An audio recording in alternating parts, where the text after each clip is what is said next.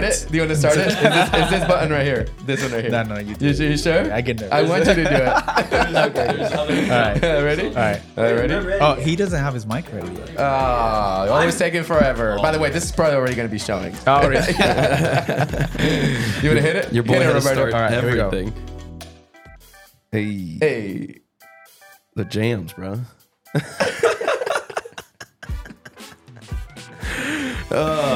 I still like the That's how they do it. Wow. Come on, we got You're everything. like, that's like legit That's right there. impressive. Hey, can you hit the bottom right button for me? Button Just for right disappointment. Well, No, that's a I don't joke know. one. He still has to memorize Dude, them. It's I this don't one. Yeah. Wow. Disappointment. Yeah, disappointment. What's up, Prolific? Hope you guys are doing amazing today. Today we have an awesome guest. I cannot wait for this conversation. Though we're going to have a bunch of smiles on, we're going to be talking about a pretty hard topic, which is unfaithfulness in marriage while being a Christian.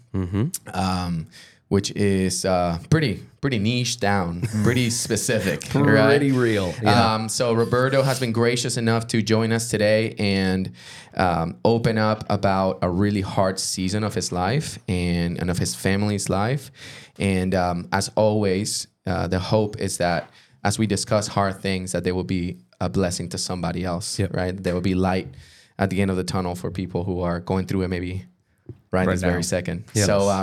So I'll do a short intro of this man, and then I want you to introduce yourself, but I want you to hear it from my mouth Okay. first. That's fair. So many people don't know this, but Roberto is one of the only people that have righteously yelled at me. That's a lie. I yelled at you. I don't know if you remember this time, bro. This happened at your house. I was going through a really hard season. Roberto has discipled me a lot. In the past. Yeah. And with all of my fatherlessness issues and orphan spirit and all that stuff. Had to my be a boy, fun one. Roberto. Yeah. I forgot about that. Yeah. It's that was a big part of our story and our connection. Can you fix my fader on the left side? Fix your Put me fader. all the way up Put to the you center. all the way right up to the blue. center. There I am. There you go. Oh, there you are. I heard myself. I could tell I wasn't there. Alejo was trying to get me out of this podcast. Just all the way down. I have the power. Right? You got the power. All right, keep going. Sorry. But anyway, no. So long story short, like you've just been a huge blessing in my life, bro. And a lot of my breakthrough and some of the freedom that I walk in today are directly attributed to God using Roberto. And so I remember specifically one day you yelling at me at your house, like a dad probably would. Can you remind me that? Yeah. What did I say? It's so cool because a lot of times we minister to people and we don't realize it, or we don't remember it. Come on. But I was saying something along the lines of God's not there or God is not around or something like that. And Roberto yelled at me and he said, "Do you think that God is your dad? Like, or is your earthly father?" And he yelled it, bro. He yelled it because there was no other way I was going to hear it. Right. Because I was just like, I was erratic and like, and he freaking just yelled at me, dude. Dang. And I remember that day so well because even though it wasn't the usual Christianese version of getting the truth into somebody, it was very effective and it formed a memory in my life. Core memory. Good thing I didn't traumatize you. Actually, that's why it's a core memory. Well, you had my trust, you had my trust. And so for a long time, Roberto, I think we met at church at some point. And I probably met you right around the time where this hard part of your life was maybe going on. Yes. Right? That's actually during that time when I met you. And so this is my brother. This man he cut my hair for my wedding. Yes. It made me look good for my wedding. I remember this morning, Joey reminded me that he cut your hair for your wedding. My wedding. The first time you met him. First time I met him. And that was, I told you that day, this is a lot of trust, man. Because haircut, bro, barbers, as you know, bro, like having someone that like you can trust for your hair. Oh, you're like, could ruin your wedding day. All right, come on, you got this, Absolutely. bro. And so I trusted him. And then bro, I had that haircut stayed good for like 3 or 4 weeks, which is not normal normal for me. I get that and effect. so you actually stilted my hair to stay the same. And dude, that was something that I laughed So about. we share that memory with you, which is super cool. Yeah. So it's awesome, man. So I'm super honored that you're here, bro. I love you. And I'm grateful that you're here to share your story so other people will be blessed. So would you introduce yourself a little bit? Absolutely. Well, thank you for having me. First of all, my name is Roberto Carlos Torres Nevares. The reason is I'm Puerto Rican. So we have 2 names and then 2 last names. So I always joke about 4 middle names. Yeah. You're going to be named after everyone. Right. Okay. Yep. And so, born and raised in Puerto Rico, moved to the States back in 2012. Married a Puerto Rican gringa. If she hears this, she's going to be so mad. She's like, what does that mean? So, and then, when she got pregnant with Yeshua, our firstborn, we moved to the States. And it's when we started our life here. And it was really challenging in the beginning. And then we were fortunate enough to be going to a great church at the time. And that's where we met. I will say about you. One of the things that I saw about you was your deep devotion, passion for God. It was so enticing. It was like, wow, this guy is all in for Jesus. And that's why I felt like I was, I had that opportunity to really speak, even if I was mean or trying to be, trying to be just real. Because I was like, you had this passion. It has to be harnessed in the right direction. If you use it in the right direction. Come on. You were always surrounded with some kids that I actually love in the love of Jesus, but I saw something different in you always, that you were always, even though you were sort of in your own struggle, you had this very big zeal for truth. You wanted to find truth, and no matter what the cost, and you were willing to pay any price. So I always saw that about you, and that was really neat. And that was during that time that I was a pastor at the Crossing Church, and I was working there as a staff, and it was really cool to meet you. And it was during that time also that our situation between me and my wife happened, which it did happen eventually with a staff member, which it used to be a family friend as well. And so part of what really started that for me, first of all, when I was a kid, I was exposed to pornography at the age of around 8 years old. And so just crazy.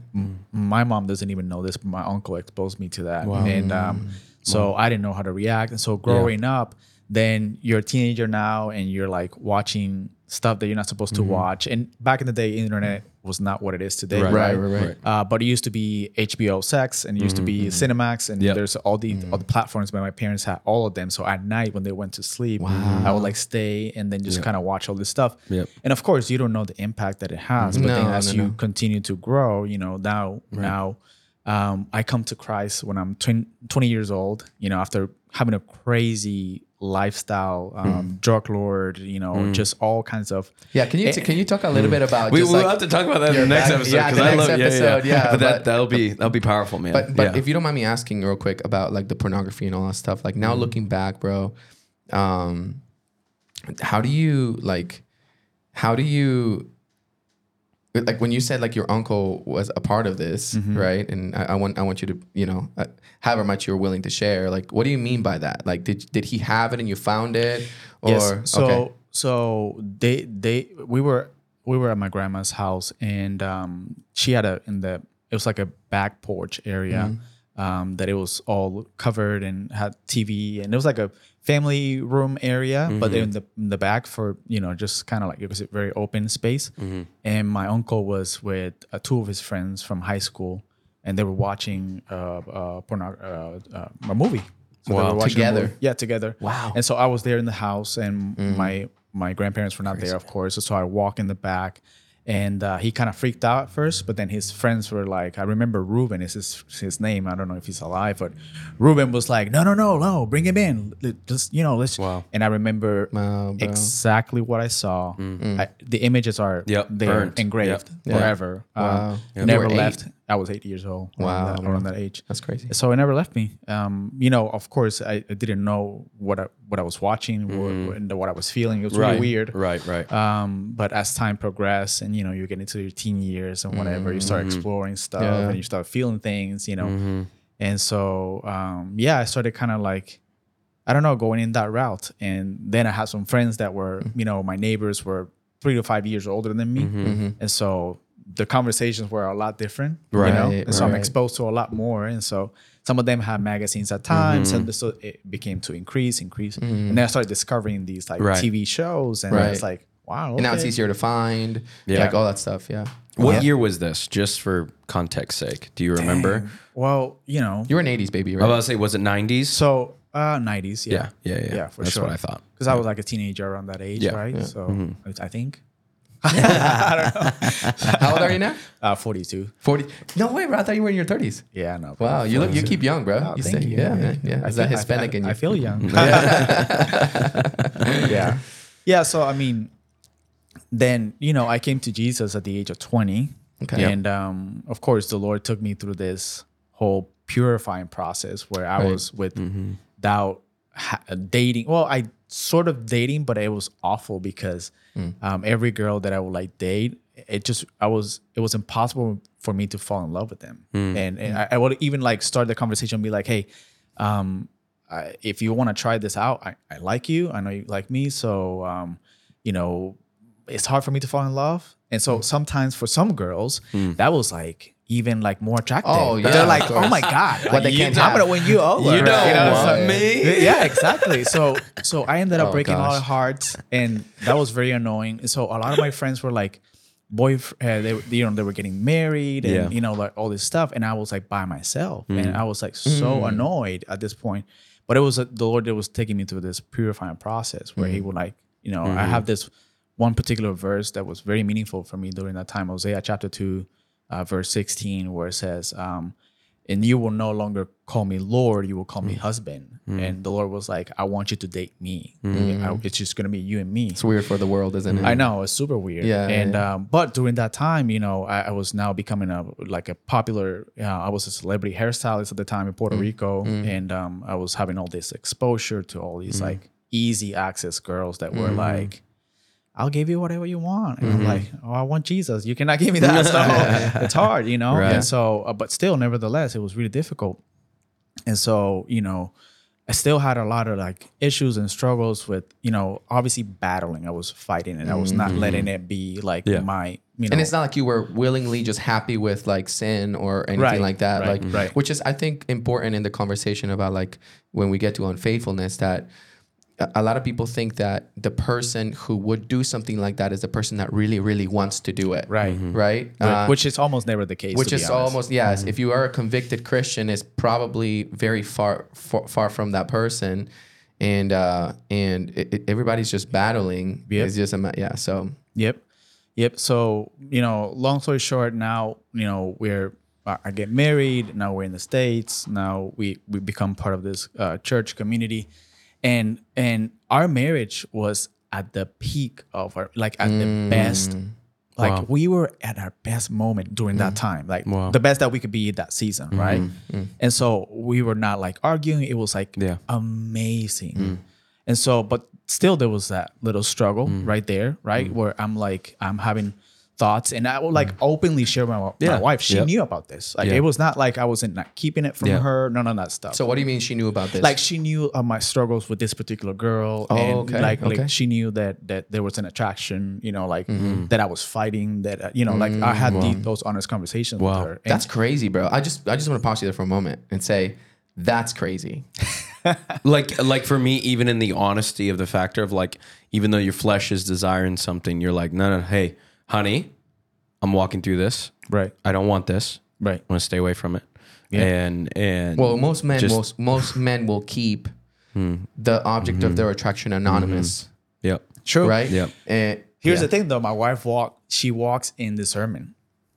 So my wife already knew anyways. I was actually what I was going to say too is the grace that your wife probably was having for you in that moment too, because most women would just crumble and like the insecurities are so real on both worlds, male and female, Well, but here's the key part too.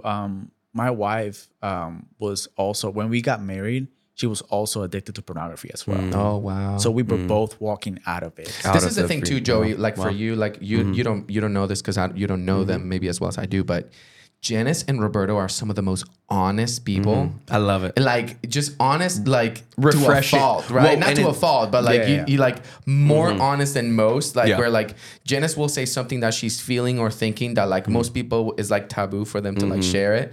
And they're just like so open. So it's not even surprising to me that you knew that about her and that she knew that about you and the struggle. And I think too, that's probably one of the reasons why you guys have been able to walk through this journey together. Right. Because, well, really already the little bit of the story you've shared, I already see the realness of that. What you're sharing is your heart, where there's no hidden agenda in it. Right, you know, where it's like you telling your wife that stuff is like, hey, this is literally what's inside my heart right now. My heart's wicked. It's deceptive. I'm trying to get away from it. I'm trying to flee. And she's probably in that mode like, okay, let's make it happen again. Wasn't that and all stuff. But like where it wasn't a deceptiveness in you, it's like, oh, let me tell you this so then I can continue to hide it. Right. Like that most men, like that's you the work said. of God already. Yeah. You're sharing that with your wife. That's the work of God. Yeah, confession. You have to confess. Come on, man. Come on. Confession to God for forgiveness, confession to others for healing. There's no other way around it. You have to. On. Wow. It's good. And so we were honest in our journey. So getting out of getting free from pornography was one step. You know, that she was able to walk it out easier or faster than me. For me, it took a little bit longer, and I think part of it too is because I didn't really understand. I mean, you come to Jesus and you like kind of follow him by faith, but the depth of the gospel, it wasn't really inside of me. There was a lot of works. A lot of things that I was trying to get done myself. A lot of like my own, you know, get it done, you know, make it happen. And it doesn't work that way. It's like the what and the how, but not the why. Exactly. Yeah. And so, you know, that was a foundation for us to have those other conversations in the future where I was like honest about it. And she also like, she was like, hey, what do you think about so-and-so? And I'm like, what do you mean? And she's like, you think she's attractive? Yes. bro, she just went straight into the like, bro, I'm gonna test that the is the spirit other right thing, by the way. If you're not a Christian, you're listening to this. That's one of the special things about being in the midst of people with spiritual discernment. That they create in you a fear of God. Right? Seriously, right? All things in the darkness will be exposed. Yes, exactly. And like you really feel that. So what I'm hearing you say is she kind of got a gauge of that, and she addressed you on it. Yeah. So was that before you talked to her? Was she the first one to catch it? I think I think it was mutual. Okay. I think it was mutual.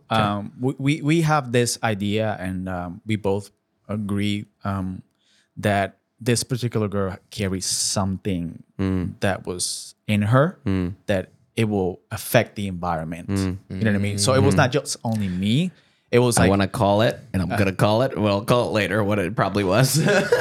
So, you know, there are people of spirit, right? Proverbs talks about, and you guys need to read this, right? It says, don't walk down the road to walk by the house of the immoral woman. Right. Because she is actually she has a spirit of invitation to that, right? And there's a whole lot there. And I will say women, because women see stuff we don't see. Right. Right? Right. Women, like, and I've had these instances with my wife. People think that my wife is just kind of like, you know, bubbly. But I've had moments where my wife is like, I trust you, I don't trust that person. Right, exactly. Yes. Yep. And that's a very key part where there was a level of trust with us, and that's why we were able to have those conversations like that. So powerful. Yeah. And you know, but here's the thing. My marriage was doing so well that I thought this, right? And also she was a staff. Right, so I'm a believer. I'm a staff. We're good. She by the other person that not Janice, not your wife, but the other person. Yeah, the other person. So you guys were co-workers. Correct. You're like, work for the church. I work for the church. We're both pastoring people. Nothing's Marriage is in a great spot. Nothing's gonna happen. Yeah, you're just all the boxes are actually being checked of like, we're good. We're fine. Inventory, that early inventory. Yeah. And so I thought, you know, if she were to ever approach me, which I don't think she will because she's a believer, I will say no. It's easy. No, don't worry. No, we're not doing this. You know. So you were already considering that she might. There was thoughts that I was like, I don't think she will be that brave, but she gave off that already. That yes. So you know what's crazy about just to touch on it for just 2 seconds about unfaithfulness. that there's so much said without being said. Yes. Yep. And I tell people that I feel like people know if you are open to something like that or not without you ever having to say anything at all. Yep. Yep. Right? Yeah. Yep. It is. It can be perceived for sure. It can be perceived for sure. Yeah. There's a statement I've heard a lot, and there's some scripture, but the scripture does not say it exactly in this way. But thoughts always precede action. And Precede, like there's always and again that's even in the thought, I battled pornography since I was 11 years old. We've talked a lot about pornography here and too, so like that it was I had my youth pastor, there's one message, which is so funny being a youth pastor. I'm like, Lord, just let there be more that people would remember. But there's one message as a person that was in youth ministry remembered. Particularly one was a scripture or an entire message on signs of sin, that actually as you're progressing towards sin, which is the dead end, like as you proceed that, there's actually a caution, there's a yield, there's a slow down, there's a U-turn now. There's like all these signs. Cool. And so like, and it was particularly for me, it's like, you got to take into your step of what sin are you battling with? And like pornography is like, look for the signs. And I was like, okay, break it down. And so I started breaking it down. I was like, well, I always lock my door. I always turn off the lights. I always go get this. I always do that. Like there's signs that I actually would step. So the interjection that he started to teach was like, when you start noticing the signs as a believer, you need to stop, because guess what? There's going to be a sign that says dead end ahead. But if you don't stop before you get there, you're going to dead end into sin, right? And that began to free me, and where I would start seeing, wait a minute, I'd like lock my door. I'd literally lock my door. I'd be like, oh no, unlock. And it was like, my flesh was like, okay, here are my steps. Run. And it was like, get out, bro. I've ran out of my house with things before, and like and it's just many things in those moments. And so what's crazy is like the thoughts precede action aspect is like what actually you started seeing signs of like, that's interesting. The word Proverbs talks about like honeycomb on their lips. Be aware that these types of women and their complimentary speech. Oh yes. Right. That they're enticing in their way. Like it's actually crazy that, if you go all the way back to the garden, that it wasn't the tree of knowledge of good and evil. It was pleasant to the eye to Eve. It wasn't that all the knowledge. It was just, it was pleasant to the eye, And so like Proverbs breaks that down a little bit in some ways. And like all of those little things, particularly Proverbs is crazy of how much Solomon talks to his really sons. describes the situation. And of course, from the outside. We're always very careful in our podcast to like, not cast the blame on somebody else, right? Because that's not the way sin is, right? The Bible says in Romans 8, you're not obligated to do what your sinful nature tells you to do. So nobody's ever obligated. You are drawn away by your own flesh's desire for sin. Like all that. But I wanted to ask you this question, Roberto. So like looking back to that time, right? Because right now people might be listening who are experiencing this, right? Okay, like they haven't even crossed that boundary. They haven't even gone down that path to walk by the immoral woman's house, right? But my question to you is, looking back on younger Roberto, what do you think was lacking or missing, or that was there that kept you from maybe running away from that, or what piece of information was missing from you? How old were you at that point? Younger Roberto? 32, I think. Okay, so 10 years ago. Mm-hmm. Okay. Yeah. One word: humility. People say one of the most misquoted verses in the Bible is come on. Pride. So it says that pride. What is it? Be confident before the fall. Haughty spirit comes before the fall, and pride comes before destruction. Yes, come on. So pride will destruct you. Come on, and the destruction. Pride literally opens the door for destruction to come in and be like, come on. Wow. I'm inviting you. So if you had to verbalize what pride looked like for you in that season, what was that like? My trust in my own self. Trusting your own self. Trusting my own self. Thinking I'm a believer, checking all those boxes. No. You have to understand that because one of the, again, I became deceived by the idea my marriage is doing so well. Why would I do something stupid? Yeah. Right? Which is a logical thought, to be honest.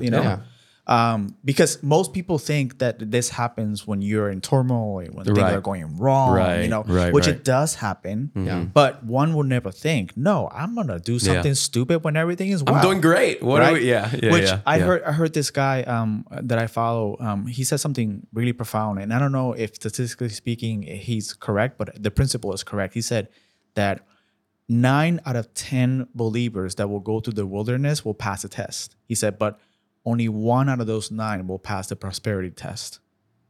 Prosperity sometimes is more dangerous and more difficult to pass than the difficulty of the wilderness.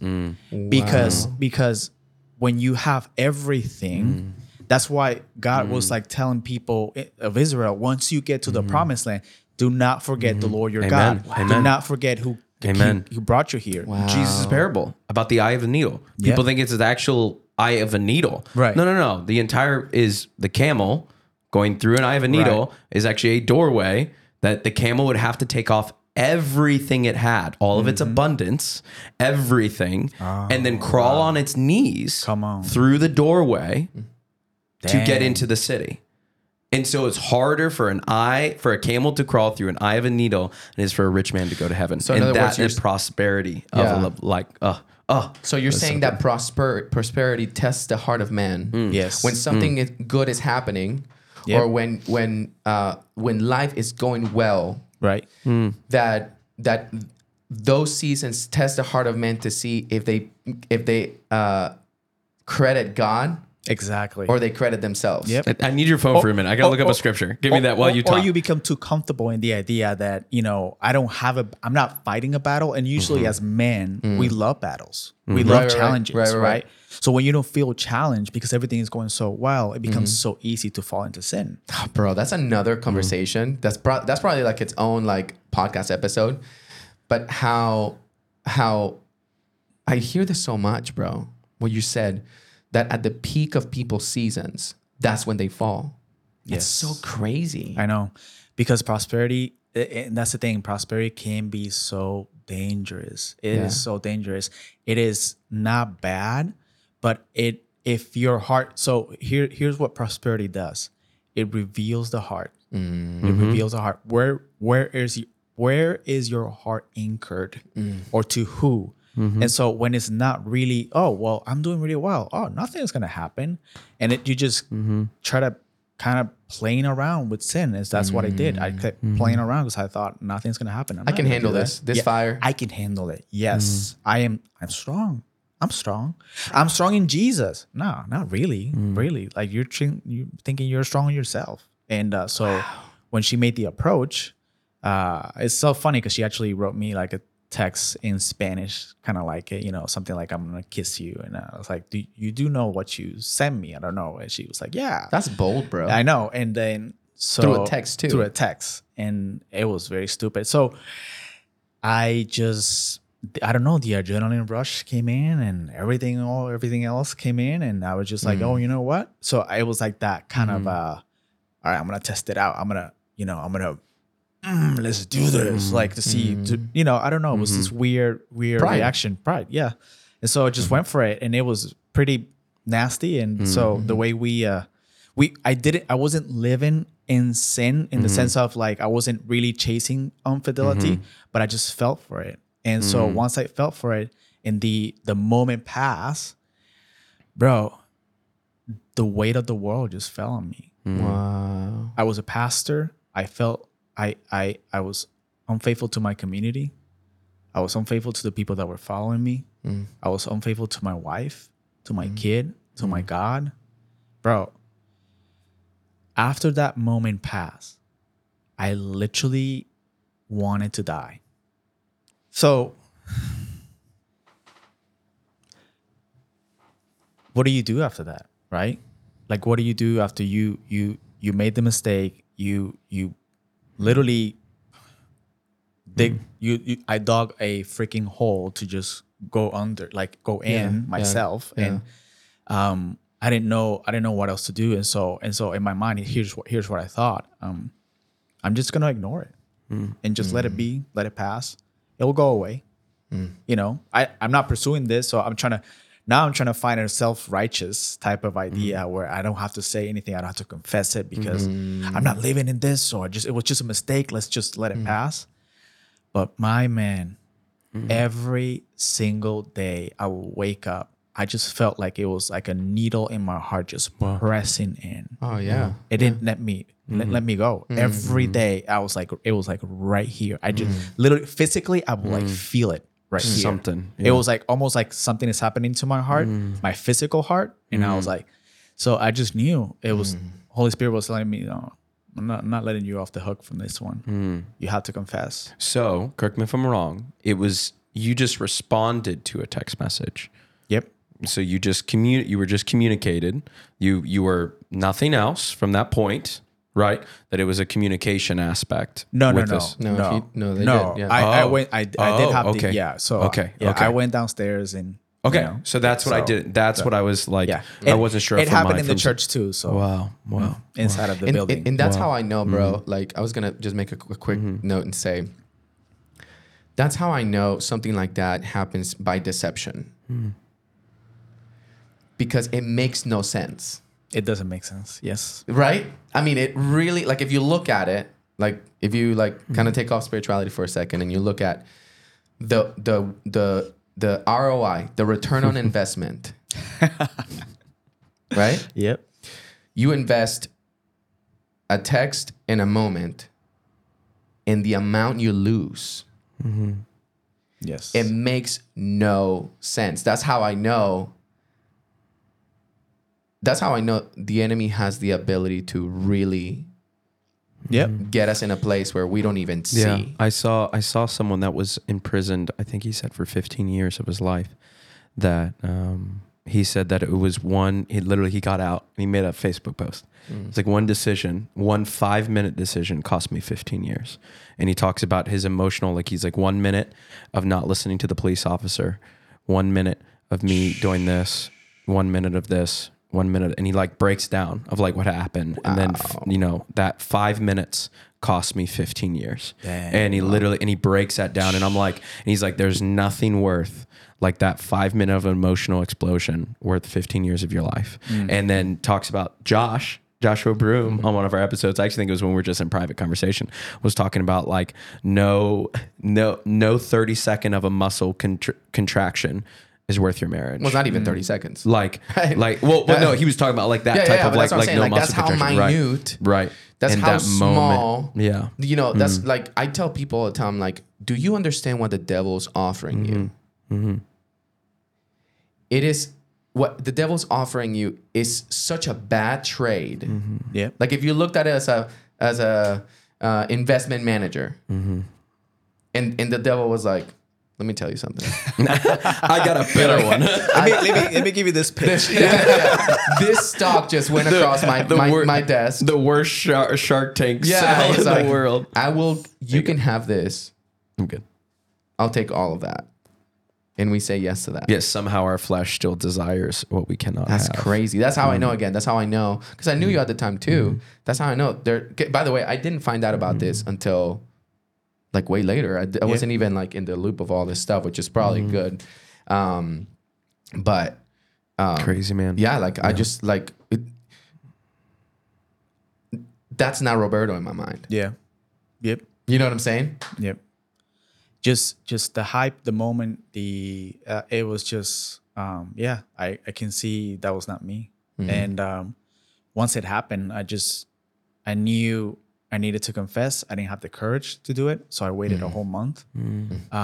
She was actually getting married in a few months after that, and I was doing her hair for her wedding. And she texted me like, "Hey, can we get over the weirdness that is happening and blah, blah, blah." And I'll just reply back. And I said, do you understand what you and I did? Like, do you understand it? Like, do you understand the weight of this? Wow.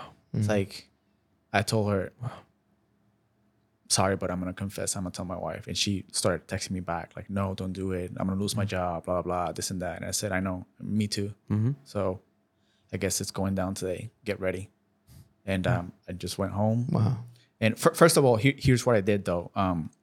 Just to kind of like, for people who are listening, I didn't have the courage to say it to my wife, but I have I had a pastor, mentor, best friend at the time, and I went up to him first, and I said, "Hey, I did this," and I knew the moment that I told him, he was not gonna let me off the hook.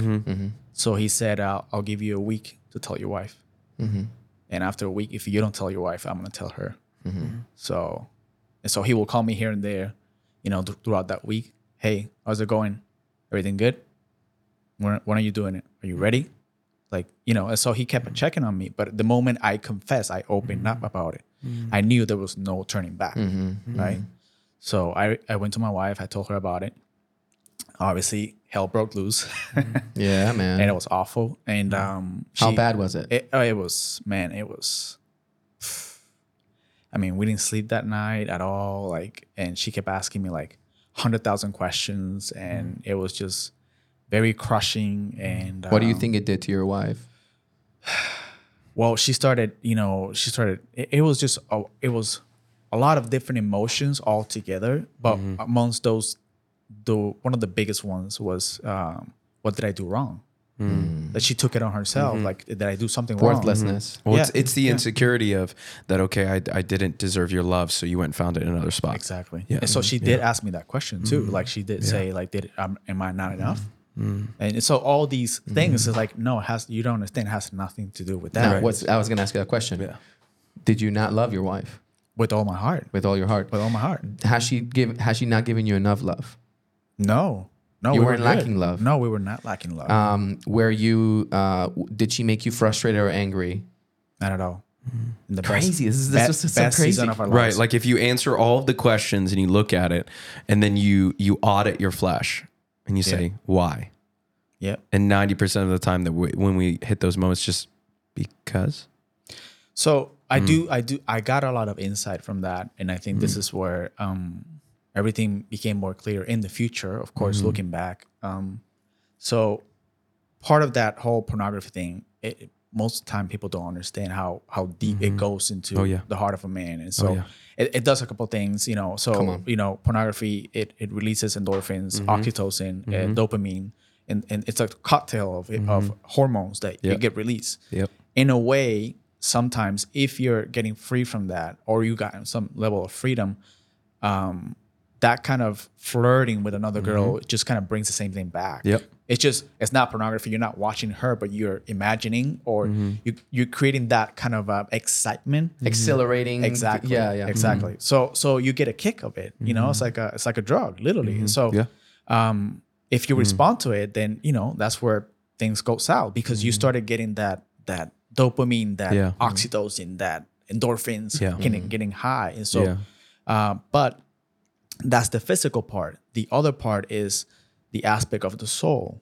and the soul is where I grew up in a environment where my parents did the best that they could, but I grew up feeling not validated, feeling like I needed to do stuff to be someone or be something. And so the Lord started showing me that I still had all these other roots, all these other things that were very deep in my soul. Because it's super complex, right? Exactly. People think it's just one thing. Exactly. But it usually is there's a lot of ramifications. Right. Of it. Usually we're actually, most of the time we're dealing with the fruit. Right. Of the root. Right. And we're like, God, I keep pulling these things off. Why does it keep pulling? Yeah. Why does it keep producing? Well, because we haven't actually dealt with the root of what's really going on. Yep. And so those were dealt with, right? But what was really, really, really, really lacking in my life during that time was that a lot of my battles were fought me trying to accomplish something for God instead of allowing God to do or to be that for me, right? For example, one of the biggest lessons that I had during that time was understanding what grace is. I don't think in the church world, unfortunately, we understand what grace is. One of the definitions of grace in the Old Testament is actually beauty or attractiveness. So to give you context, we talked about, you asked me the question, what made you, what I said, pride is pride, right? The Bible says that God gives grace to who? The humble. The humble, right? Think about it in this way, in this context. If grace is beauty or attractiveness, God gives beauty and attractiveness to the humble, right? At the same time, grace becomes so attractive and so beautiful that what happens is you become so overwhelmed by this beauty that you're seeing, that you're watching, that sin starts to lose its power. Yes, come on, man. Because that's where I started. Like, then it's not on my works. Right. It's in my surrender. It's in me surrendering instead of me trying to get something done. Yep. And so it's not willpower. It's not willpower. I cannot will my power to freedom. You cannot. Yeah. You cannot free yourself. It's only the work of grace. Come on. In the revelation of God. Exactly. Who he is in your life. Yep. Exactly. So understanding grace for me was a huge key, because then what was happening to me was I was becoming so in love with this grace that everything else was like, why did I even like? So, and understanding also, for example, one of the foundational things was love. I didn't know that. I thought I knew God's love. I didn't really know his love to the depth that God. So Paul prays, I think it's Ephesians 3. He says, I love the New International Version. It says, I pray that you may have power. And some other translations says it differently, but I love how it says may have power, so that you may grasp and know how high, how deep, how wide is the love of Christ that surpasses all understanding. In other words, you cannot understand it. I can tell you about it, you will not understand it. Yep. So God's love cannot be understood. It can only be revealed. He has to reveal it to you. You have to get to grasp it and know it. And the word power literally means the best way I can explain it is it's a catcher, and you have a pitcher, and the pitcher is throwing the ball, and you have the ability to grasp it. You can grab that ball really well. So you become trained. Paul was saying, I pray that you may develop the ability to grasp and to hold and to know this love, so that you may be filled with the fullness of God. Come on. So if I don't know this love, I'm gonna try to please Jesus and God in my own strength my entire life, because that's what I've been taught. And you're also going to be thirsty enough to taste things that are not for you. Exactly. That things become attractive because the attractiveness of his grace is not enough. You're empty. Yeah. So you still anything will do. And then the gospel becomes following all these rules. And in reality, it yes, there has to be, when you're in the battle, you have to have boundaries. So one of the things that I did for boundaries was, I wasn't texting any other women that my wife was not included in the text. I wasn't emailing any other women. I was having no contact with any other women to build that trust back, right? Which is a big deal for a hairstylist. Yes, it was huge. She was involved. She had access to everything, like completely. That was a huge deal. We took counseling, and counseling. One of the biggest lessons in doing counseling was this. We went to this guy, and his name Robbie Goss, and he gave us the 9 steps towards forgiveness. Now think about this. I'm gonna give you guys something that I've never heard before. I only heard it from him, and in the church world, I think we get it wrong, right? So he was saying, forgiveness is the step number 9. And I was like, what? That's really weird.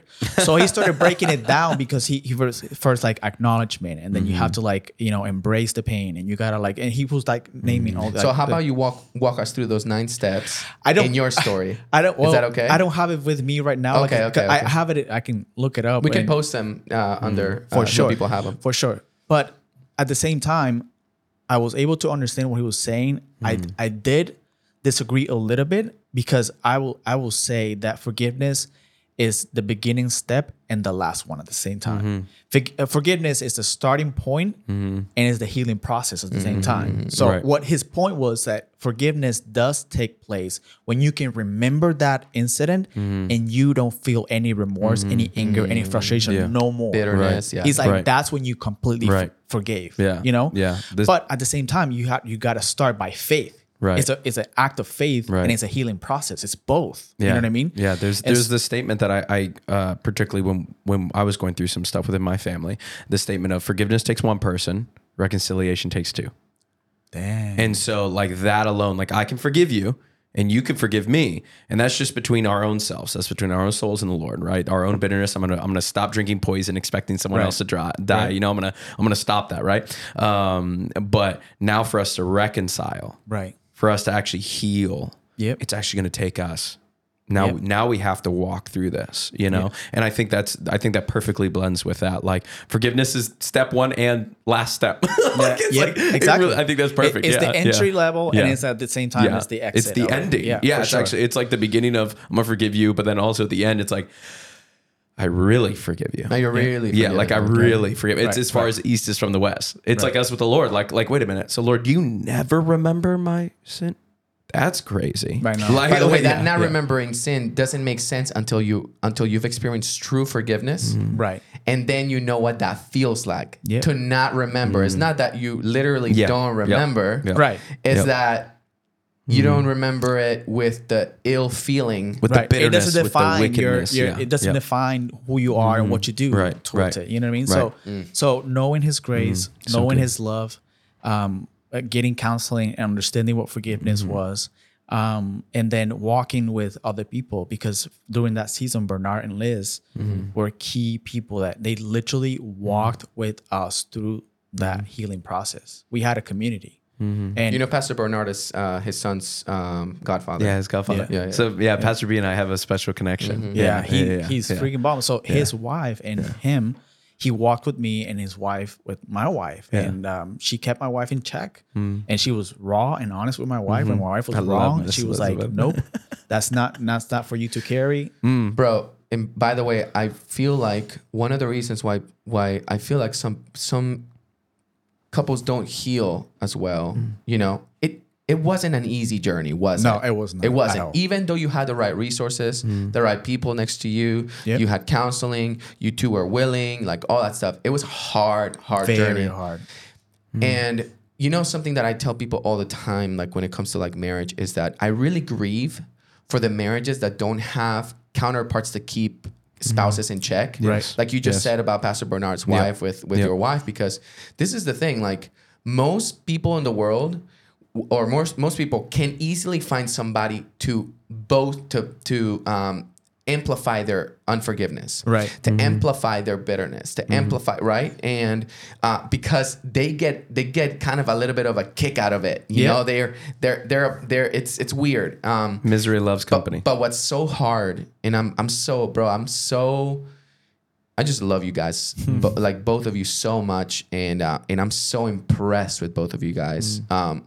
Of course, it's not on your own strength, but I have a high level of pride for you too, because even for Janice to allow somebody to be raw and keep her in check as she didn't do anything, bro, that's crazy. Like it's crazy to put yourself through a process where somebody's keeping you in check and it wasn't even your fault. Right. But she's open and willing, and she understands that unforgiveness is not a fruit of God's spirit. Exactly.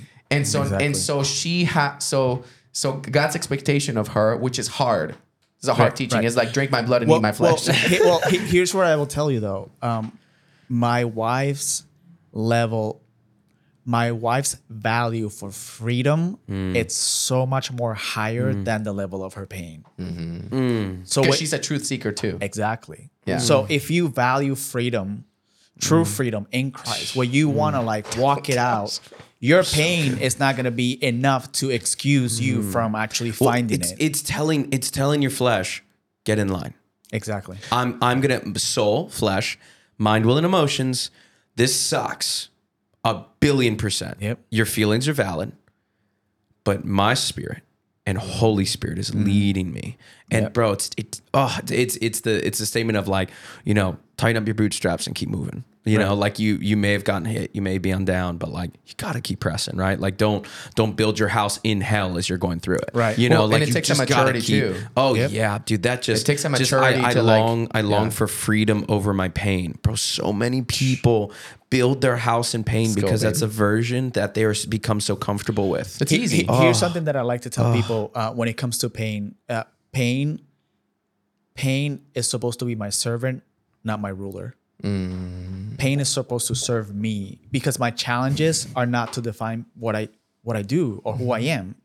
So when you and this is something that is also super important too to understand, is like pain is temporary, growth is eternal. The pain that you're going through right now, it has an ending, but the growth that you get through it Yeah. it will never end. Yeah. It will go with you wherever you go, and it will help you.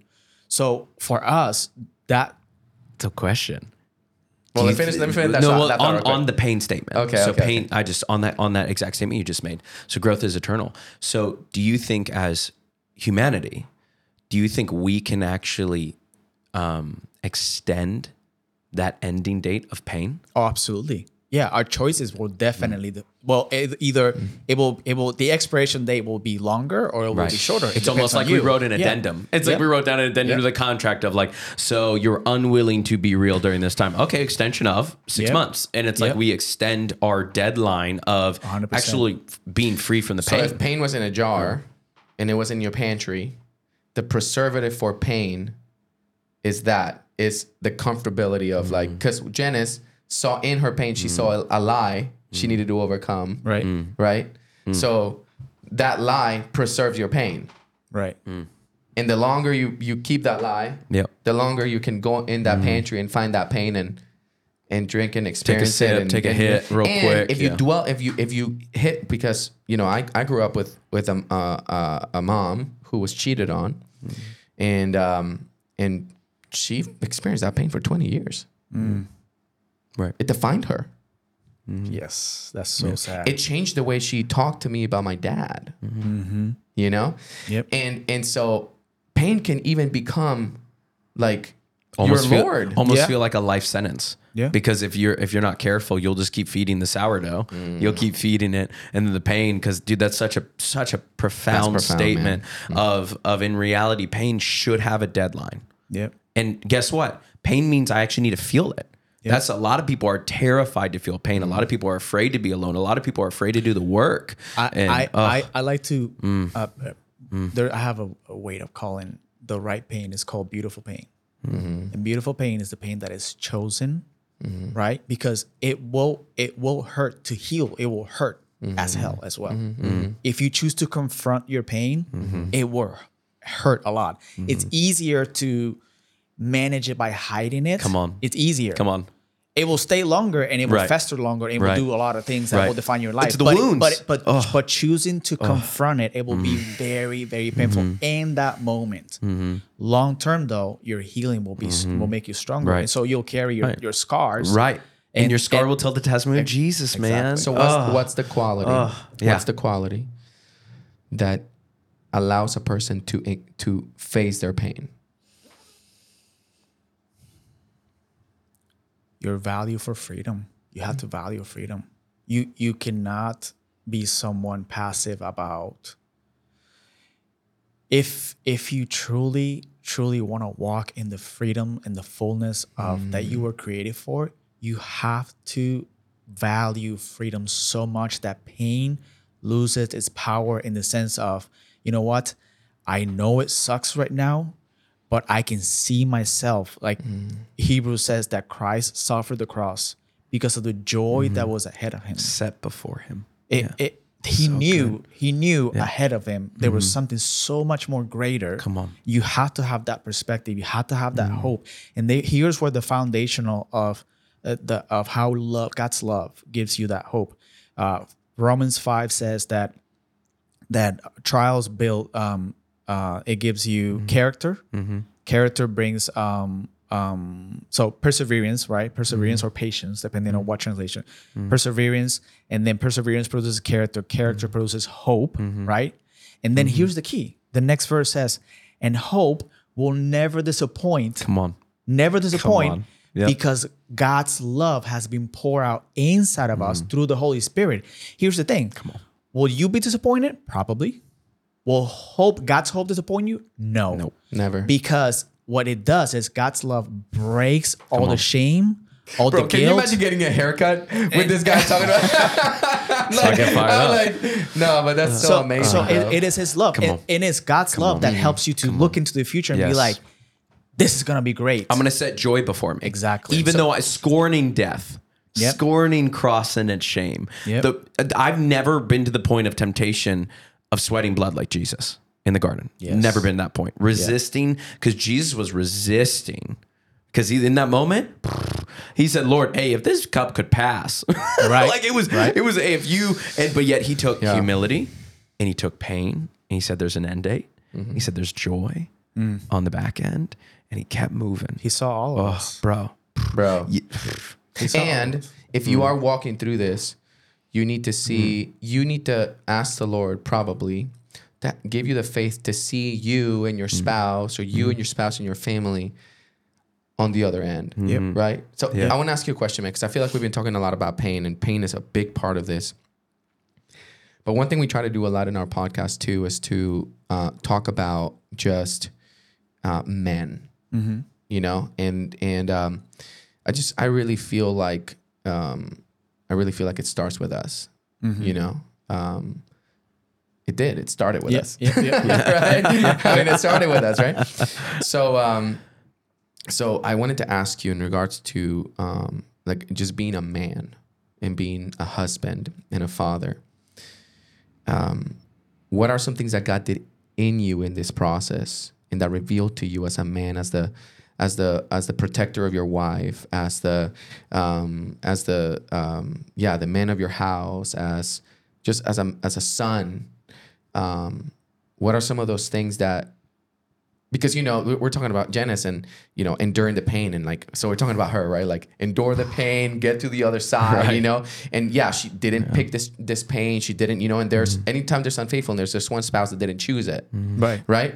But then there's also the other side, the other spouse that also has to, although there is pain, more than the pain, they have to go through the growing steps of becoming the spouse that understands why that's not the way. Right? And so, what happened to you in that regard? Guys, this next question is going to be only for our subscribers on our Patreon. So thank you so much for subscribing, and we'll see you there on the Patreon.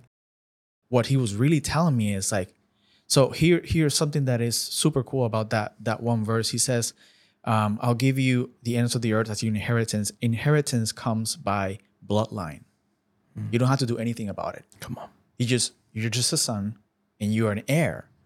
But possession comes by maturity. Come on. Because you can only possess that which you're capable of receiving. Wow, bro.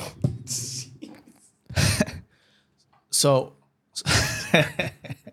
the statement is funny that you say that, because I think of inheritance, I think of as a child, like even to this day, when I walk into my parents' house, I don't ask them if I can go into the fridge. Exactly. I just walk into the fridge. You're an heir. I open the door. It's yours. Grab some chocolate milk, drink the chocolate milk, and say, I love you, Mom, love you, Dad, close the door.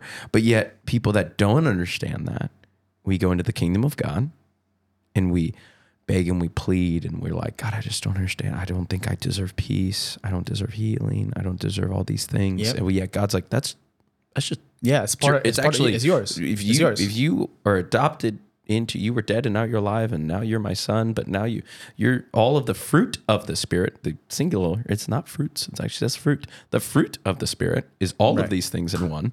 You actually, all of these things are in the capability of your spirit on the inside. Capability. That's a key word, because what you're saying about possession, right? That's what I mean. Is that you could have everything in your account. Right. Yep. But Paul says in Galatians, even though a son is an heir to everything, he's treated as a servant because he's immature. Yes. Right? Yes. So good. What happened to me was going back to the very basic, and this is where maturity comes from. Not by doing, but by being. Amen. When I know I'm a son, I am loved. You know what I thought? I thought I blew God's plan for my life. I thought I blew it up. And listen, if you're a son and you are that deeply loved by God, there's no way you can blow his plan when you know who you are. If you don't know who you are, you blew it up because you keep doing stupid stuff, right? So he was bringing me back to this entry level of like, you're my son.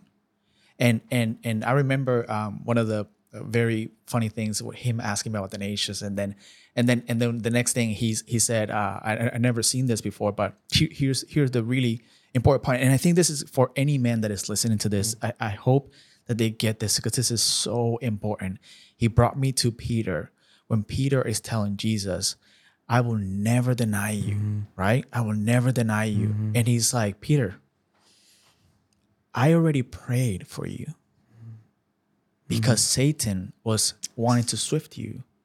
Sift. Come on. So when you do what you're going to do, what you're going to deny me, come back and strengthen my brothers, your brothers. So in other words, Jesus never stopped Peter from denying him. He actually knew he was going to do it. So the Lord told me, he's like, I knew you were going to do it.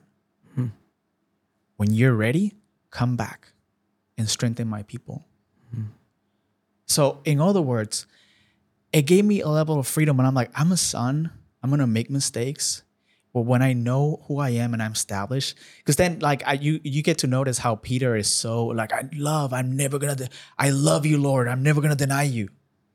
Your love is on your own strength. And then you have the beloved disciple. John's just like who was quiet and didn't boast about his love for Jesus. Yeah, exactly. He Other than boasted in in his Jesus' book. love for him. Exactly. And I noticed that my entire life as a believer, all my life, I was always boasting about God's love. My love, your love for the Lord. For him. Yeah. My love for him. My love for you. Nah, fool. Nah, fool. First John says that those who overcome the world, the lust of the flesh and the lust of the eye, something like that, and pride of the life. pride of life. It says they overcome because the love of the Father is in them, not the love for the Father. Amen. The love of the Father, and me understanding, hey, I'm a beloved son. I am deeply loved, and the more I get to let his love come in, the fullness of God will come inside of my life. Then I get to mature. That's what brings maturity. Not me doing all this Christian work, which we should make decisions that are smart and What's wise. the obedience? If Right. you love the But it Lord, should you be will obey my from, commandments. not for. Yes. Exactly. Yes. Exactly. Yes. So You're for right. me as a man, going back to that basic of like, hey, you're a beloved son and you're an heir. Ask me for it. But you're gonna possess when you mature, and you mature in that love, because that is think about this. Jesus tells the disciples, he shows up, he tells the girls, hey, go tell the guys, and they start running. Peter start running and John start running. Who gets first to the tomb? John. Why? He's very specific. He's the freaking beloved son. He knows. Why? Love makes you go faster than anything else in the right way. If you're loved. If you're loved. Who got in the tomb, inside of the tomb? Peter stayed outside. Wow. John went in. There's no fear. He wants to know. He knows his Lord. Confidence into the throne of grace is what it makes me think who of. was Wow. who was actually at the foot of the cross? Who was entrusted with Jesus' mom? With Mary. John. And I started realizing, what the heck? Bro, Peter is trusted with the church. Yep. John is trusted with Jesus' mom. Dang. Bro. That's deep, man. That is so profound. Think about this. One's the bride. Who got his the mama. most revelation in scripture? John. Who is the one that actually Peter kind of gets annoyed that Jesus says, some of you will die, some of you won't. And Peter's like, bro, come on, man. Why do I got The beloved son. But then guess what happens though? This is what I love about the Peter story, about, his story, is at the end of his life. He says, I ain't even worthy, my Savior, to die like him. The love that he has for me, I'm not even worthy of dying like him. Like that type of understanding that as Peter continues in the church, like it gets me just wrapped up, like the love that Peter has after he goes home. Once Jesus says, hey, here you go. It's better for me to go. Holy Spirit's for you, right? Move forward. Wait. Pentecost comes. And then we see Peter shift in a way of understanding the love that Yeshua had for him. And even then, even in the phrase, too, though, because I think of like I'm not even worthy to die like my Savior. It kind of it's so consistent with Peter though. Yeah. You know what I'm saying? Yeah, It's he's like, super radical. I love it's it. like I love he's it. like because I wonder if John would have been crucified. I wonder if he would have been concerned about his own worth.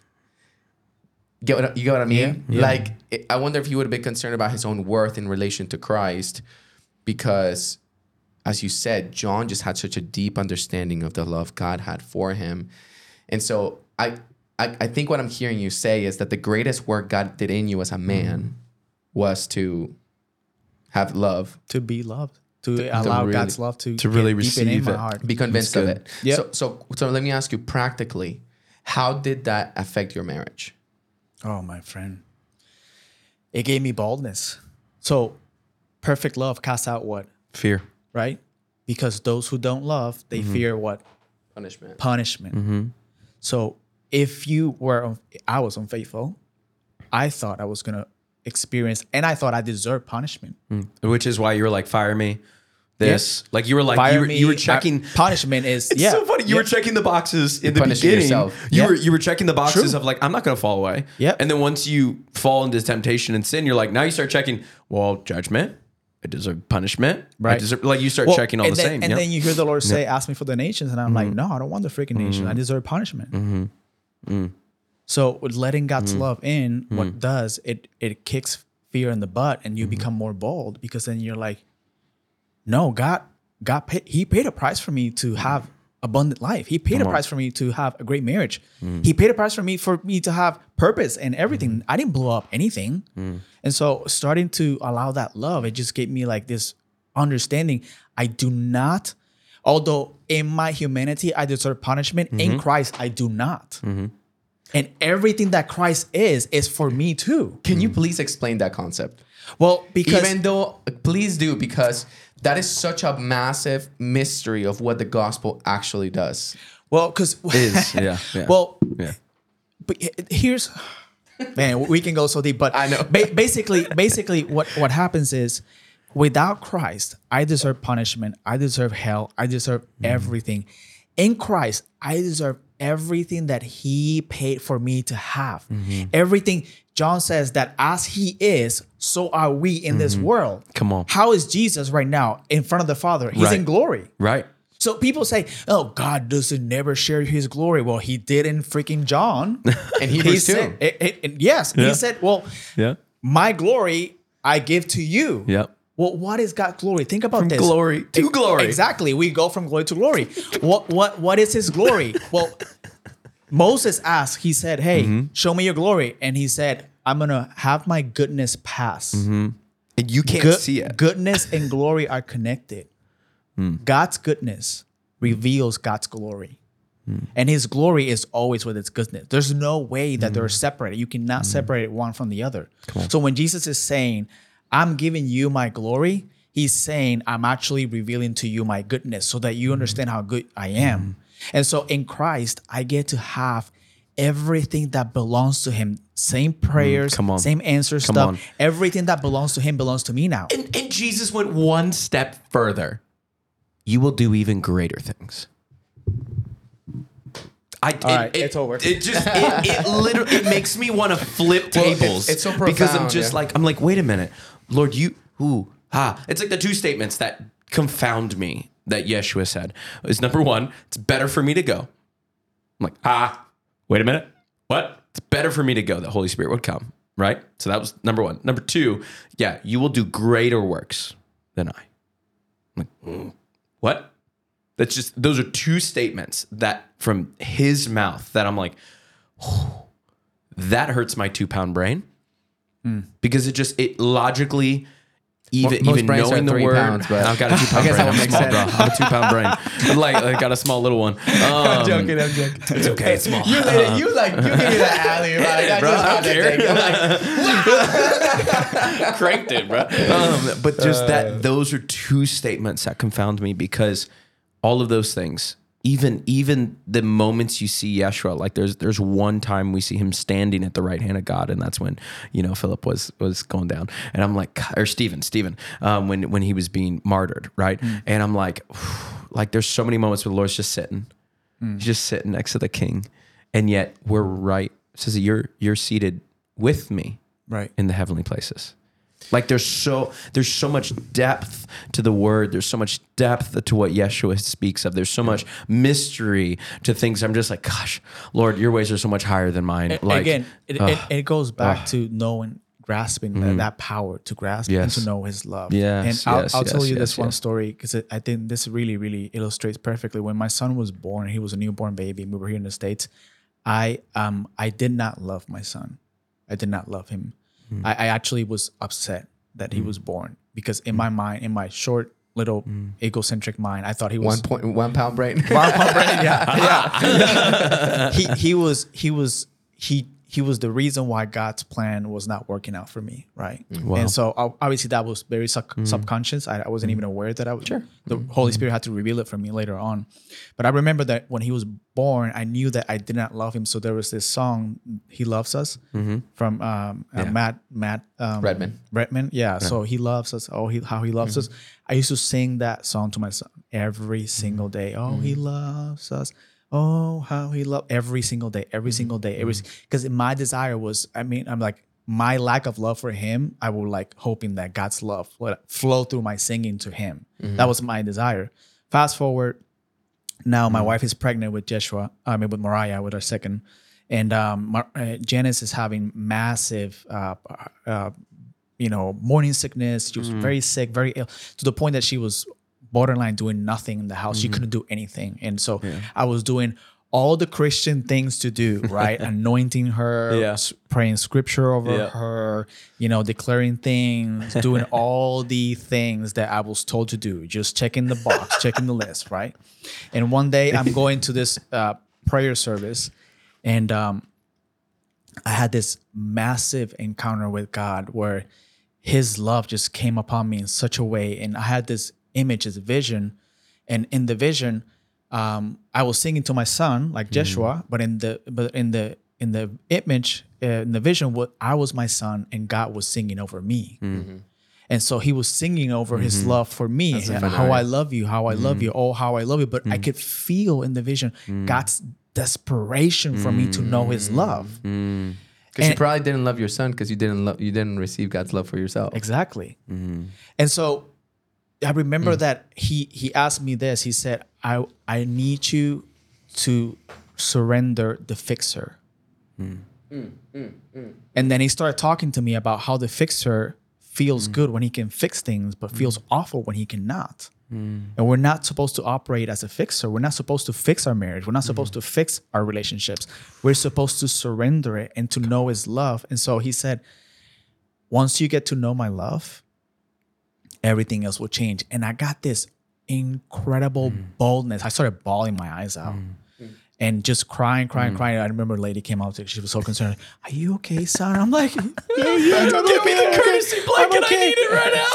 But here's what happened though. That love that gave me such a boldness. I remember I texted Janice and I said, today your morning sickness is over. And she replied back saying, amen. Like I knew she was like Christianese. No, I said, no, you don't understand. Today is over. Because I had this crazy bald faith in my mind. I thought, if God loves me that much, how will he not give me what I'm asking for right now? How can a good father give me a stone when he will give it to me? Like I just knew it. Yeah. And that day, boom. It was broken. Wow. Everything that she was going through was broken. Come on. So I love that you're talking about, because I really think like the bottom line, I really don't think the gospel is very complicated. It's a mystery. Yeah. But it's really not, at its core is not complicated. And I love that you are saying that receiving God's love. So if I had to diagnose it and go back, right? I'd say that Roberto was a man so in love with himself as in his own performance, which really was insecurity. Yep. Because he had always felt like he needed to earn and perform. And so being married was not enough for him because he still needed to earn something. Right. Still needed to win something over. Yep. Which for single women is that, right? Not all, but for a lot of single men. Yeah. And so I feel like what I'm hearing you say is that in this process of healing with your wife, what God showed you is that you were so loved. You didn't have to earn it. You didn't have to get a new thing, a new person. You didn't have to win another accomplishment. You were just a loved son. Which is so basic. It sounds basic. But it's extremely hard to actually be convinced of in your heart. Well, it's the simplicity. Right? It's the statement of the gospel is simple. It's not easy. So that's that statement. Well, again, it has to be revealed. It cannot just be understood. Amen. I can tell that's you what's right revelation. Now, people can be listening right now, and revelation has to come. Come on, it has to. The has to be Rhema word revealed. has to be for you. It has to be received. It has to be understood. And, dude, don't get me fired up. So let me ask you this. So be here for another 2 hours. I know. So you start going through this revelation, and I don't think we are ever done with realizing God's love for us, right? Always praying the same prayer. No. Give us a power to understand, as all God's people should, right? I think that's the way it starts. How deep, how wide, all that stuff, the love of God. But so take us like through the journey. So you guys start getting together with Pastor B and his wife, and you're going through this whole process. How about you tell me what was the hardest part of the whole process? And tell me also, what was a moment when you felt like things were looking up? Dang, I remember that day though. It was a specific day, very clear. Come on, bro. I can't wait to hear it. Oh my God, yes. I just get emotional just thinking about that. Let me start with that because that's so fresh in my mind. Okay.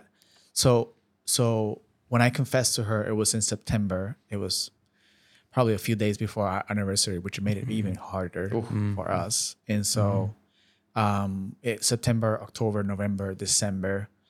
And the beginning of the year, January 1st, I will never forget that day, man. I was in my son's room. And man, I was just worshiping the Lord. I had music, and I think it was like cleaning his diapers. I don't know what the heck I was doing. I was doing something. Being a dad, yeah. And she was in the shower, and she was also worshiping in the shower. And she was like going. I could hear her going crazy, but I was also in my zone at the same time, and I was just like going wild after Jesus. And I was like, God, there's nothing else I did. Because at this point, I don't care about position. I don't care about success. I don't care about money. I don't care about any of the things that used to consume me. I just want you more than anything else. I just want you. I want my family, my marriage to be restored. And I'm just grateful. And I was just in this attitude of gratitude. It was just like I was just in it in the moment. And I remember my wife came out of the bathroom and still with the towel on, and she was just like sobbing, and she is crying, and I'm crying, and I don't know why I'm crying. I just know God is like there with me. Something's moving, and just so powerful. And she comes over me and she gives me the biggest hug, and we both started weeping and weeping and weeping and weeping and crying, and we just knew in that moment there was something new happening. Whatever happened the past couple months, whatever took place, it didn't matter anymore. It didn't matter anymore. We were so consumed by God's grace and his love and his beauty and the restoration of how he took us from this super dark moment to like this beautiful, bright. And I remember it was such a bright day as well. It was just like perfect. It was like the beginning of the year. We both heard the Lord saying, I'm doing something new. I'm doing something new. And I'm telling you, ever since that moment, we were like very easy to I don't know, it was a whole breakthrough. Wow. It was a big breakthrough. For me, I think for both of us, one of the biggest things to overcome was shame and guilt. Shame, guilt is about what you did something wrong, but shame tells you are wrong. There's something wrong with you. And for me, that knowing, there might be something wrong with how I feel and, whatever. There's nothing wrong with me as a son, as a son of God, like in the way he sees me, in the way he values me. I need to receive everything that belongs to Christ. And so overcoming that shame, we wanted to change churches, and the Lord said no. Because sometimes this is a church you were attending, is a church where all this happened. Yeah, we wanted to leave. And this is very important. If you're in a church environment that is unhealthy and you go through this, leave for sure. Don't stay. But if you're in a healthy environment, most likely the Lord will not ask you to leave because he wants you to confront your shame. Anything that is going to remove you or make it easier for you to not confront your shame, I don't think it's God. God can I ask you a question, man? I'm sorry. I just like everything, all your answers are so powerful. I just feel like I just want to keep asking you stuff. What would you define as an unhealthy environment? Yes, that's a very good question. An environment that will not walk with you in that journey. We had people that were walking with us in that journey that were not allowing us to be by ourselves, that were checking on us. Hey, how are you guys doing? Checking, like even a text. Maybe not too close, because sometimes you do need the distance to kind of like, recover. Yeah. But they were a little text here, a little phone call here. Hey, we're thinking about you guys. Hey, praying for you. That letting us know we're here with you or for you is very, very important. And no one was taking anybody's side. You cannot take a side. It was a unit side. Yes, exactly. It was the marriage's side. That's a big deal. That's critical. Yes. That's a big deal. So good. Because what is it? Let me ask you. Were there people that took sides? There was one person. One person. So tell us, because the reason why I ask you this question is very, very purposefully, because I feel like marriages, especially when the marriages are in a hard place, it can be hard for some spouses to discern who is actually working against what they're trying to fix. Yeah. And so I long for you to give us some context in that regard, because I feel like there are some people watching now who need to let go of some relationships, need to get away from some environments. And so why might those environments look like that for people to kind of be discerning? This is probably things I should be looking for that are not good for us. Right. So let me just say this. In that marriage, both parties have to be in a context of repentance, right? If there's no repentance, if the person who did wrong doesn't feel that there's anything wrong, and if the person who's feeling the bitterness doesn't think there's anything wrong with that bitterness, then that is very, very hard to deal with. I don't think restoration should take place. And anyone that will inspire towards that, oh no, you just, like, I have a family member who was like, but what you did, it was just only one time. Like, and Right. like, that's enough for me to justify what I did? Like, are you kidding me? No way. I'm not going to justify. I'm not going to put myself down either. So here's where humility. Not here. Right. I sinned. Let me tell you this. This is super important, because humility lives between the celebration of our greatness. Listen. Talk about it. Humility lives between the celebration of our greatness and our acknowledgement of our brokenness. Those two tensions have to be together. So Say that again. humility exists between the celebration of our greatness and the acknowledgement of our brokenness. Those two tensions have to be held together. If people that are walking with you are not celebrating who you are, not what you did, who you are as a person, as a son and daughter of Christ, and they're not seeing your brokenness at the same time, they might not have the eyes to help you out. In other words, you need people who love you and encourage you, but don't give you an excuse for your sin. Exactly. Both, right? Exactly. If you have people who give you an excuse for your sin and just encourage you and love you, it's not good, because it doesn't help you repent. It doesn't help you walk out living your holy life before Christ. And if you have people who only point to your sin and don't encourage you, then they just drive you deeper into shame. It's shame. And you want to walk out of that shame, not into shame. Right. I mean, shame is really, really dangerous. That's one of the things that my therapist actually dealt with me a lot, because it's like, shame will tell you there's something wrong with you as an individual. And if you think there's something wrong with you, then guess what? You're going to keep doing wrong things. You're going to keep seeing it. If you keep looking for a red punch buggy, you're going to keep finding it. Exactly. Yep. So having that healthy environment, in a church community context is extremely important. Walking it out, having those people, it's extremely important. And so I will say, if anything that helps you walk out of that, an environment like that, then stay there, nurture that, confront your shame, your guilt, and then walk out that healing. But it's just, outside of that, I don't think you should just stay in a place. Yeah, man, that's really important. I think having the right people is very important. And just to make a quick mention, like I really grieve for like marriages that are going through hard times and have spouses who have friends who are like, yeah, leave him, and all that stuff. And it's like there's because you know what the other thing is that people who are miserable want company as well, right? Misery loves and company. So if you don't have discernment about your friendships, you'll be going through a hard time, and then people just help you get deeper in that hole without you realizing. So I wanted to ask you, man, about what I think is, I always tell people when it comes to like relationally in marriage, I think trust is the most important factor in a marriage, which obviously in your journey was hurt. That part was hurt. Yep. It had to be rebuilt. So can you tell me about the process of rebuilding trust? And since Genesis is not here as a man, can you tell me from your perspective, the things you had to have, maybe the patience you had to walk through in order to watch that grow again? Yep. So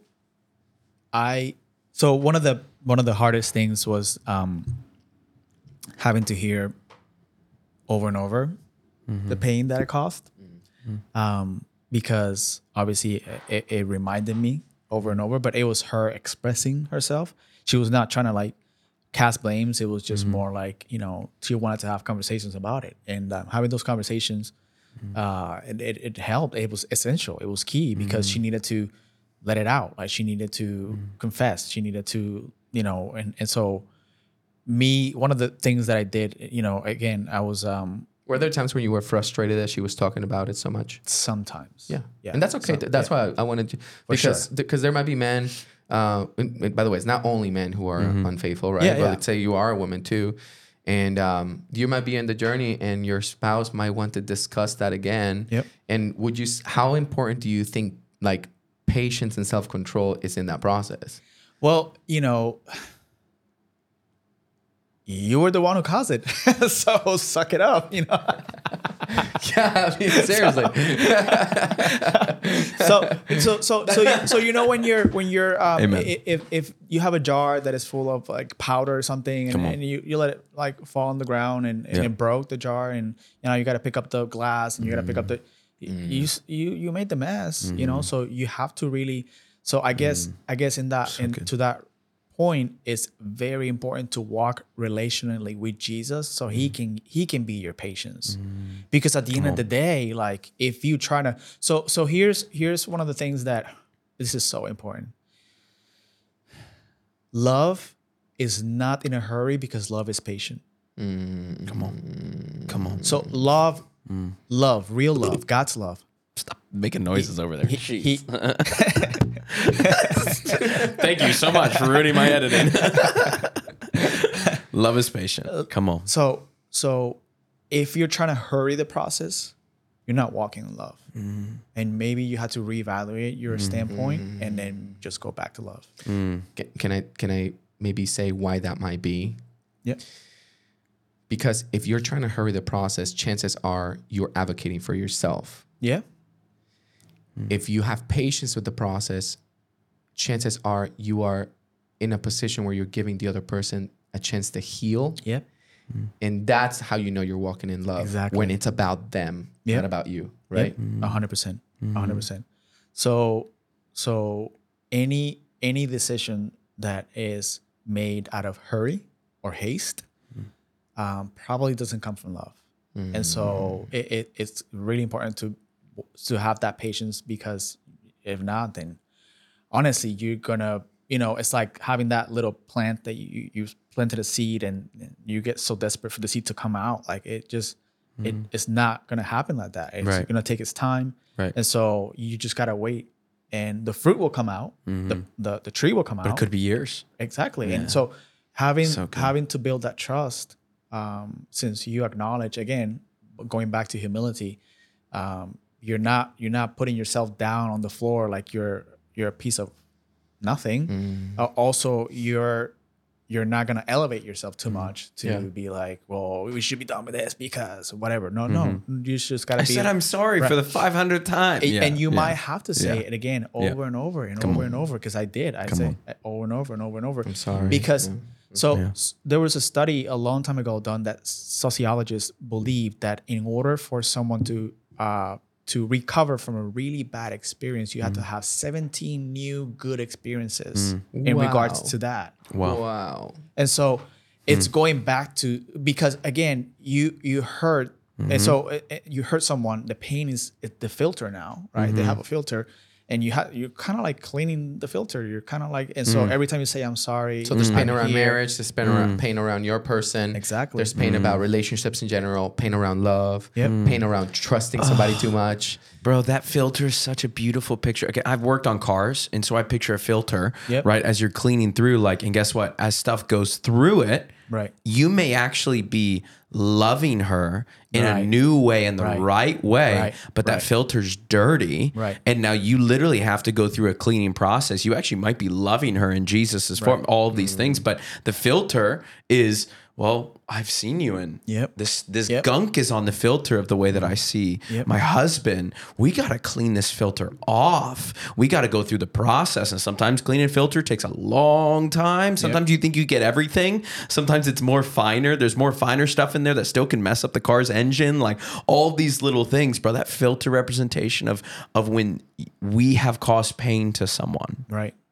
I think is, and that might be picture. The easiest way to be a Rhema word for that person that you love, right? Because sometimes, I mean, what do you mean by Rhema word for the people that don't understand? So Explain it like I'm 5. No, it might be that person might need to hear God's love through your love and saying, I'm here, we're here, I'm sorry, I see you, I feel you, I love you, I love you, I love you. Because at the end of the day, like we don't get to build our lives on what was said. We get to build on lives on what it is said now, today. Like if you were to never tell your wife ever again that you don't love her in the future, I'm sorry, your marriage is not gonna make it. Right? We need to hear over and over and over and over and over. Because we're broken vessels of jar that has we leak. Yeah. You know, our faith leaks, our love leaks. We need it constantly. I hate that, but you're right. It's like we do need it. And I wish you could just fill up and be good. I'm good. Right. So nope. Hey, remember this. I love you. I'm never telling you again. 3 years from now, just remember. Exactly. Hey, can you imagine if you were like, hey, remember 3 years ago I told you. I told you, yeah. I told you. Don't you remember? Don't you remember? Bro, this sounds like off topic, but I feel like this is a question I should have asked you, and I have to ask you because it's so basic. Did you guys ever consider divorce? Yes. Okay. Yes. And what did those conversations look like? We consider divorce in the context of heavy, heavy pain. But our promise and our covenant, our conviction of what marriage is, was always superseding, even though in the moment that conversation wanted to like take place even higher. It was like, this was shaky. The conversation, our foundation was solid. So at the end of the day, this fell on the ground and this remained. And it was like, no, we know what we stand for. Now I imagine it was probably mostly her initiating that question. Yeah. Yes. So I had a question about that, which was, what as she was determining that, right? She was deciding, what direction am I going to go with this? Am I going to fight for this marriage with Roberto? Am I going to just call it quits and go because I don't trust anymore? Obviously, thank God, praise God that she decided what she decided, right?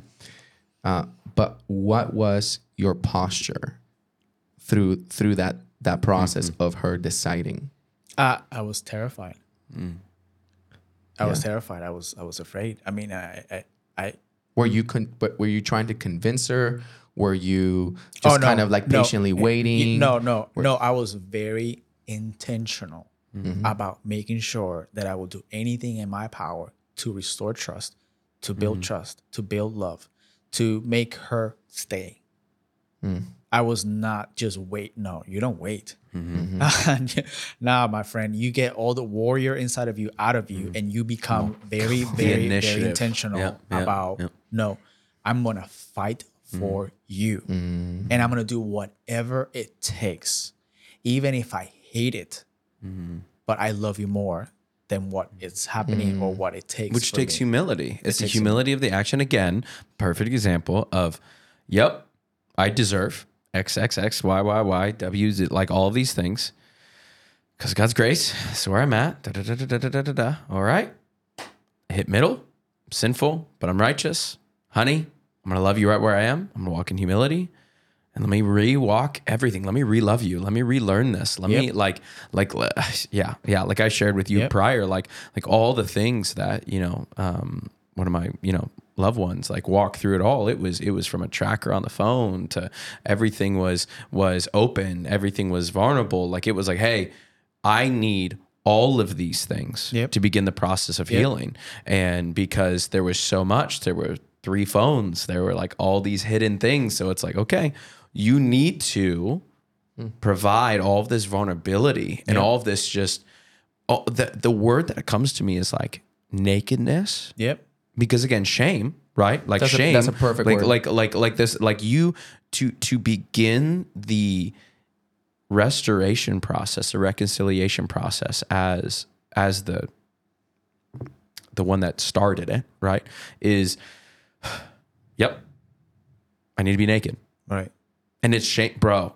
Like you talking about shame in that picture. Like I saw that on a loved one and I felt it in a loved one. And I'm like, at times I was like, you deserve it at the same time. Right. Like, and, but now seeing all these little things, like I want you to see all of the crap, the death. Again, sin will always breed death. Right.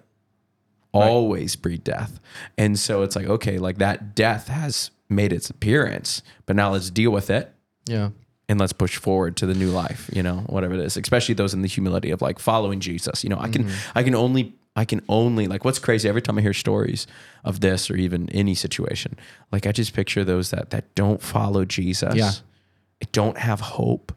Like, I'm like, gosh, man, how do you even take one step into forgiveness? How do you even, like, I met people that were not saved and walk through this and are okay. I'm like, how did you, like, it's just that thought of hopelessness. Like, yeah. Well, I mean, there's a lot there, but So I think one of the I would like people to have also the other side is that now my wife, so we went through this, and fast forward in the future, God called us to Los Angeles, one of the most sexualized cities in the entire world. And I'm working behind the chair doing hair with some of the most beautiful, stunning women that you can think of. And the thought of being unfaithful to my wife would not even cross my mind. And if it did, it will literally, I'm not exaggerating or kidding when I say this, it will make me sick to my stomach to the point of wanting to throw up. Yeah, absolutely. Because it's like, I will castrate you, flesh. Yeah. Like, it's like, there's a Bible verse that it challenged me when I was addicted to pornography. It challenged me a lot because I was like, how's this even possible? It's David saying, my whole being, my body, my mind longs for you, Lord. Right? And that idea of like my body longing for God, like wanting to be holy unto him made no sense to me when I was in the middle of like pornography and all that stuff. So I'm like, that's the last thing my body wants. My body wants all the wrong things, right? But I know what that feels like to look at sin and go, oh my gosh, that is because there's just a deeper revelation about what it means. So I wanted to ask you, man. So to kind of finish off our time here, I know we could talk about this for a long time. So you guys, I promise we're trying to keep this as focused and as intentional as possible. But just for hope's sake, what does healing look like now? My wife gets asked all the time, how do you deal with him working with so many beautiful women behind the chair? And my wife is like, first of all, he follows Jesus. Second of all, he's not stupid to do it again. Third of all, he knows I walk with Holy Spirit. Holy Spirit will let me know if he doesn't say anything. So I'm gonna know. And she's like, Fourth of all, I'm fine. Fourth, I'm hot. no, but then she also says, I wish you could meet Janice. Janice is so funny, man. I love Janice so much. She also says, when a man purposes in his heart to be unfaithful, there's nothing you can do about it. So why would I worry myself with that when I can't stop it? Bro, that is so much maturity. I know. And so for me, and what does that does to me, it allows me the freedom to I don't feel the pressure with my wife being like on top, because then you get kind of annoyed, of course, we already built that trust. You've rebuilt. You've been through it. But I think there's something to be said, and you can tell me, how people say, correct me if I'm wrong all the time. They don't actually mean it. Please correct me if I'm wrong at this one. Yeah. I think keeping in the context of walking the trust journey and all that stuff. I do think that there is a point that if spouses are insecurely continuing to be needy of affirmation about you not cheating on them, right, that can actually sometimes push people that direction even more. 100%. And so what I was going to ask you is, do you think that, I think I know the answer, but do you think that Genesis' posture in her knowing who she is and who is her, where her help comes from, right? That is not you, is not her marriage, it's the Lord himself. How much do you think that helps your continued healing? Well, let me just say this.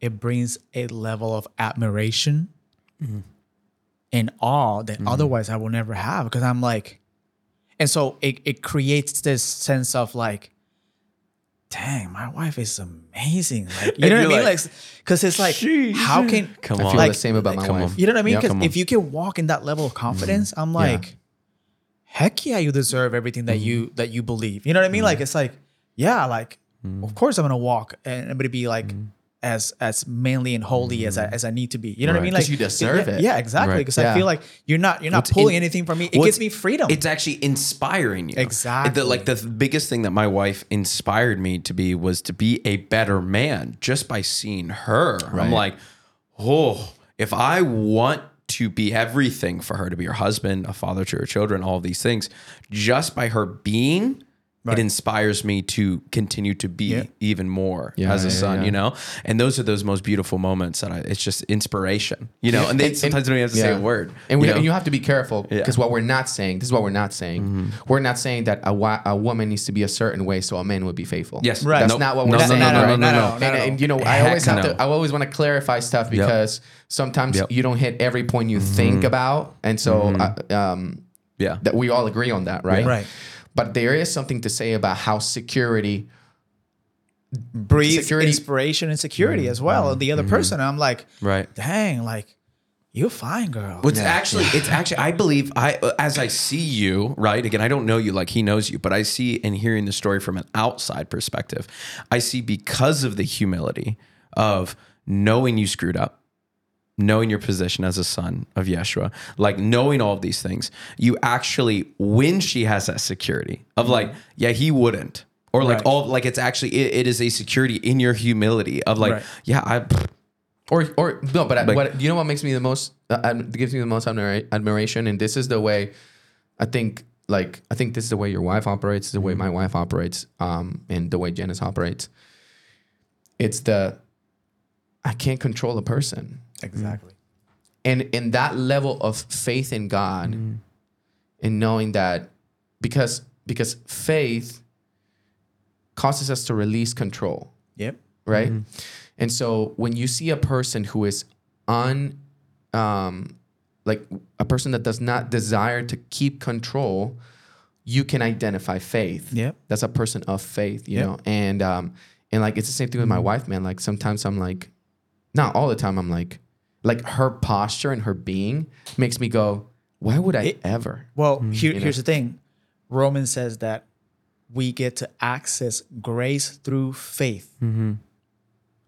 If grace is beauty and attractiveness, when you have faith, you're opening a pipeline to that beauty and that attractiveness could be even higher. So then you have this level of admiration. You're like, I will never find that anywhere else, though. Like, that's mine.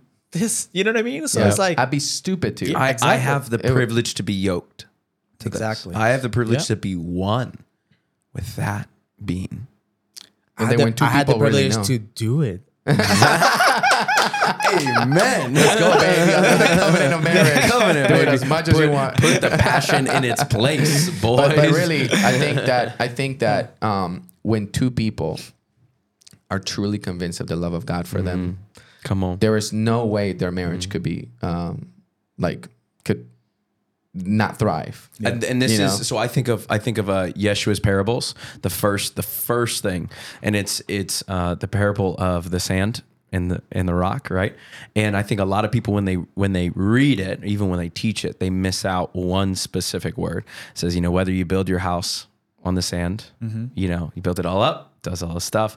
The wind came, floods came, all these things, right?